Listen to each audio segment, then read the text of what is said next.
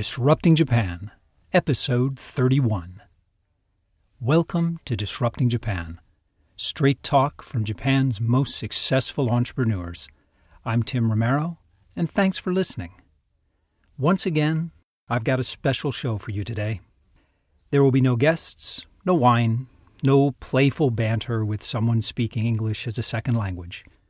Today, it's just you and me.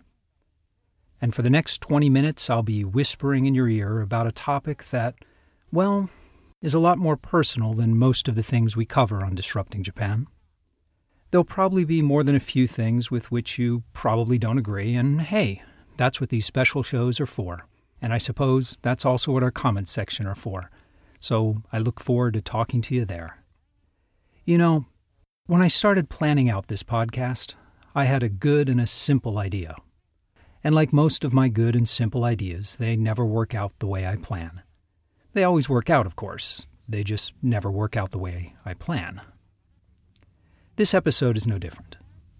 I intended this to be a simple question and answer show. A show where I take the time to answer some of the most common and most confusing questions I get asked about the show. Some of them lighthearted, some of them serious, and most of them pretty interesting. But as I started drafting the show notes, my answer to one particular question began getting longer and longer, and it started to become more and more significant until it became clear that the answer to this particular question would not only consume the entire show, but also explain one of the reasons I'm so optimistic about the future of Japan. The question itself seems trivial. It's the sort of thing that might get thrown around in conversation when you don't feel like talking about the weather. The odd thing is, however, that any foreigners living in Japan find the question, however innocently asked, to be rather irritating. A few even get offended at being asked. When I tried to put together a complete answer to the question, like so many other seemingly simple issues we deal with on Disrupting Japan, once I began pulling on that thread, more and more cloth kept unraveling until something that started out quite mundane turned into something, at least for me, rather profound. Actually, a lot of Japan's stories work out that way. They start out simple and wind up in a very different and hopefully better place. Hopefully, we'll have a lot of fun during this trip. The question is, why do you stay in Japan? Now, most of the foreign residents in Japan listening to this winced right now. But to my overseas listeners, and probably my Japanese listeners as well, I really need to explain why so many foreigners find that question so annoying. And then I can get on with answering it. Now, I will always be an outsider in Japan. Don't get me wrong. I've started businesses, I have a lot of close friends, and a large circle of personal and professional friends who I enjoy spending time with, and who enjoy spending time with me. But social networks run very deep in Japan. Your school, your extended family, your first company. Someone moving to Japan as an adult will simply not have these connections. They won't really ever completely fit into the system. You'll have friends, lovers, colleagues. Life goes on normally. But every once in a while, you'll find yourself on the outside because you simply don't fit into the existing circles. For many Westerners, these occasional reminders that they don't really fit in are, well, painful, and understandably so. And these individuals, when they're asked, why do you stay in Japan, even when that question is asked innocently, as it almost always is, they tend to hear a reminder that they don't fit in, and that they're expected to leave Japan one day. Now, in my opinion, not really fitting in as a definite upside. You're free from the obligations that being part of all those social circles involves, and those obligations can be substantial. Not really fitting into one specific social circle allows you to move between them much more easily than Japanese can, and gives me great latitude to be, well, shall we say, eccentric. Most Japanese expect us foreigners to behave slightly differently, and they're often quite disappointed and a bit suspicious when we do not. In fact, over the years, I've noticed that the Westerners who try the hardest to fit in, the ones that really feel the need to be accepted, are the ones that have the hardest time in Japan. Now, I don't mean simple common sense things like learning the language and understanding and following basic business and social etiquette. You can't really function in Japan without that. No, I mean the foreigners who claim that sitting in seiza is more comfortable than sitting in a chair, who insist on only eating Japanese food, and lament that young Japanese today simply can't speak formal Japanese correctly. Which is actually true, and it's a very common complaint among Japanese businessmen in their 60s, but it seems odd coming from Westerners in their 20s. No, the whole nation of Japan is like a small town that way. Your parents might move there when you're 5 years old. You can live your whole life there, make friends, have a family, become a valued and respected member of the community. But even in your 60s or 70s, you'll occasionally hear people remark, "He's a great guy, but he's not really from here." I hope it's obvious that none of this is criticism. Unless you've grown up in Japan, it's just the way things are, and I think that's fine. Now, back to why I stay in Japan. The short answer is that until very recently, my decision to live in Japan had never been about Japan itself. Every time I considered moving back to the U.S., some new project would arise or some new business opportunity would present itself, and I'd get excited about it and stay. Truth be told, I've always had a bit of a love-hate relationship with Japan, and in fact, I've left Japan for good twice. But I always end up coming back to Tokyo. In fact, earlier this year I had a great offer in San Francisco, but I decided to stay. This time, because of what I see in the country. For reasons we've talked about many times on this show, I think the next 5 years in Japan are going to be far more interesting than the next 5 years in San Francisco. But it's not just the changing attitudes towards risks and startups. It's not simply the huge uptick in startups and funding. It's not simply that we finally have successful Japanese entrepreneurs investing in and mentoring the next generation of startup founders. Those are all important trends that make me hugely optimistic about the future of Japan. The disruption is coming. But a few years ago, I saw something that convinced me of something equally important, that Japan will be able to harness this disruption and turn it into something good for society as a whole. Those who study history know that economic disruption is not always a good thing. On March 11th, 2011, we saw another kind of disruption when a massive 9.0 earthquake and several large aftershocks slammed into Japan. What I saw in Tokyo that afternoon demonstrated the absolute best aspects of both Japanese society and the Japanese themselves. I was working at Zurich Financial at the time. I was walking down a long, narrow hallway and was in mid-stride when the first quake hit. It tilted me off one leg and into the right wall, and onto the left and onto the floor as I tried to regain my balance. The entire hallway was moving side to side and actually twisting a bit. I bounced down the length of it like some kind of third-rate carnival ride to get to the main room, out the fire exit, and down the stairs. Now, like everyone living in Japan, I've been in a lot of earthquakes, and even a few pretty big ones. They're not exactly pleasant, but they're not usually particularly scary either. So we all milled about outside the building, talking, smoking cigarettes, and waiting for the announcement that it was clear to go back in the office and get back to work. A few of my Japanese coworkers were wearing white hard hats. We'd been issued these hats and some other safety equipment when we joined the firm. I considered it a curiosity at the time and had completely forgotten about it until this moment. Zurich would undoubtedly run a series of disaster preparedness inspections once this danger had passed and things returned to normal. We'd just been cleared to go back in when the aftershocks began to hit. You know, it's funny. You really don't know how big an earthquake is when you're in the middle of it. But as we watched the big plate glass display windows on the ground floor begin to twist back and forth, the decision was made to move us to the formal evacuation area. A handful of people in our group knew where it was, and the rest of us, perhaps 150 people, followed them. The company clearly had a formal emergency plan in place, but none of us really knew exactly what it was, and that was fine. An informal network of chatter and a bit of gossip soon confirmed that everyone was out of the building and accounted for. A few of the foreign managers had worked themselves into a near panic trying to take charge of the situation, but overall everyone was surprisingly calm. Not a relaxed calm, it was more of a resigned calm. This was a situation, and we had to make the best of it. The weather was clear and warm, so things could have been a lot worse. Months before, I'd teased one of my coworkers for buying this huge piece of equipment that allowed her to receive network TV stations on her phone. Turns out, she made the right call.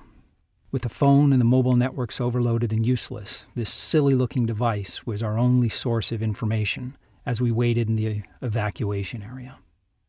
We began to understand how bad things really were, but we wouldn't really know the full extent of the damage for several days. The damage up north was horrible. Here in Tokyo, people were shaken up. You could see a fair amount of property damage, but for the most part, the buildings were all still standing, and the roads were clear. At last, Zurich decided to send everyone home. It was a sensible decision, of course, but it was really the start of another problem. You see, not only were the phone and mobile networks shut down, but so was all public transportation. No trains, no buses. The taxi drivers had already headed home to be with their own families hours ago. If you had a private car, you were in for a once-in-a-lifetime traffic jam, but you'd get home okay. But really, not many people in Tokyo drive to work. No. My colleagues and I, and 8 million other people, set out for home on foot. That wasn't that big a deal for me, actually. I lived about 11 kilometers, about 6 miles, from the office, and more than a decade of riding a motorcycle in Tokyo had taught me the surface streets. I know where I'm going, and I'll be back and able to check on my wife, Ami. God, I hope she's home, or at least was able to get back, in a few hours. Almost everyone else, unfortunately, had much further to go. 2-hour train commutes into Tokyo are fairly common, so a large number of people would not be arriving home until early the next morning. My colleagues and I slowly scattered, each of us heading in whatever direction we figured would take us home. The sidewalks were packed and became more and more crowded the closer you got to the major streets and large intersections. A few people whipped by me on new bicycles. Clever bastards. When public transportation shut down, the quick-witted ran to the store and bought a bicycle. They'll be getting home quickly, but the stores have long since sold out. Oh well. I'll get home soon enough. I just wish I could contact Ami and make sure everything's okay. Phone and network's down. Can't call, can't text, but I keep trying. Yeah, I know that's just making it worse. I don't care. Nishizabu Crossing is one of the largest intersections in this part of Tokyo, and it's about halfway home. As I approached it, I noticed something astounding. Or rather, it finally dawned on me how astounding what I was seeing all along actually was. The sidewalks were really packed at this point, a mass of humanity all trying to make our way home. You could see the stress on everyone's face. No one really knew what was going on or if their loved ones were safe. But despite all of this, there was no yelling, no pushing. People waited impatiently at crosswalks for the signals to change, but they waited. People were queuing up in grocery stores and convenience stores to buy food, water, toilet paper, well, everything, really. But there's no shoving, no real signs of anger or hostility. Everyone waits their turn, pays for their goods, and continues on their way home. After one of the worst disasters in decades, 8 million people were calmly walking out of Tokyo and going home. I crossed the intersection and continued. My phone vibrates. A text from Ami. Looks like a few packets got through. She's fine. Everyone's fine. A couple of bookcases knocked over, some broken glass, that sort of thing. A small tiki I'd bought in Hawaii has been utterly destroyed. Ami always hated that tiki. I'm less than 30 minutes from home and about to cross Tengenji. Someone's trying to figure out how to get to Roppongi Dori, so I stop and explain. You just go down this road to, I think it's the third signal. It's a huge street with an expressway above it. You can't miss it. People began to queue. Shinagawa? Well, that's pretty far. But the simplest way is probably to keep walking down this road and then follow the street signs. You'll see them at the next big intersection. It's not the most direct way, but you won't get lost.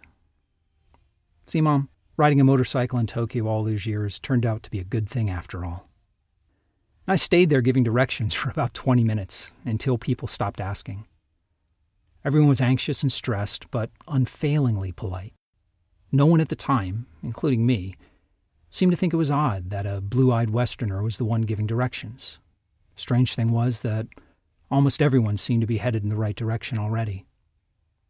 I arrived home, and everyone was fine. Shaken up, but fine. In fact, it turned out that almost everything in Tokyo was going to be fine. The real damage, where things were decidedly not fine, was up north. It took me a day or two for what I saw in Tokyo to really sink in.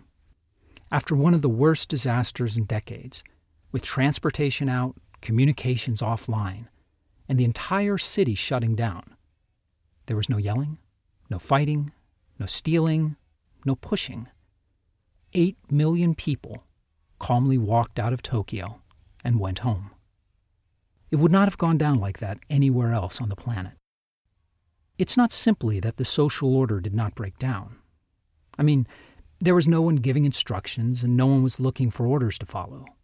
The police were active, of course, but they were focused on helping people who were stranded in the trains and elevators that lost power when the quake hit, directing traffic and pointing lost pedestrians in the right direction.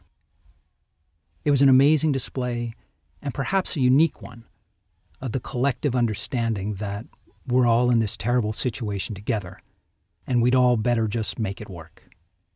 I realized that Japan would not only get through this earthquake, but that somehow, despite Japan's current economic problems, and there are a lot of them, that Japan would make it work. Japan will be okay.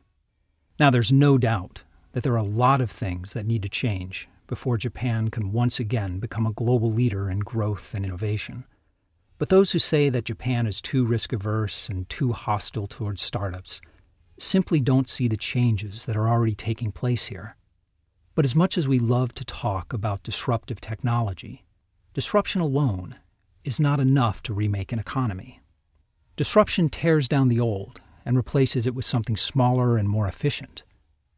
But society as a whole needs to coalesce around the new. The transformation required is something that will radically disrupt the way business is done and the way technologies are adopted, but maintains a social cohesion that does not forget that society is made up of individuals, and that most of those individuals need to benefit from the economic disruption. Now, this seems like a pointless and contradictory set of goals to those immersed in Silicon Valley or Wall Street culture. But this is how things will likely play out in Japan, and we're already seeing the beginnings. Japan will do very well in the next few decades, and as I've mentioned before, the next 5 years in Japan are going to be far more interesting than the next 5 years in San Francisco, or probably anywhere else. And that's why I stay in Japan. It's exciting, and the startup and investment opportunities are huge here. Japan's a very comfortable place to live. It's easy to make friends. And sure, I'll always be a bit of an outsider here, and that's fine with me. Those deep social networks that so many foreigners find so frustrating, and which sometimes slow down the adoption of new technologies, are exactly what will enable Japan to survive and also to thrive in the coming period of disrupting Japan. Now, if you were in Japan during the earthquake, or if you want to take me for tasks for some of the very many things I left out, please drop by the site and tell your story at disruptingjapan.com/show031. We'd love to hear from you. And if you get a chance, please leave us an honest review on iTunes. It's really the best way you can support the show and really help us get the word out. But most of all, thanks for listening. And thank you for letting people interested in Japanese startups know about the show. I'm Tim Romero, and thanks for listening to Disrupting Japan.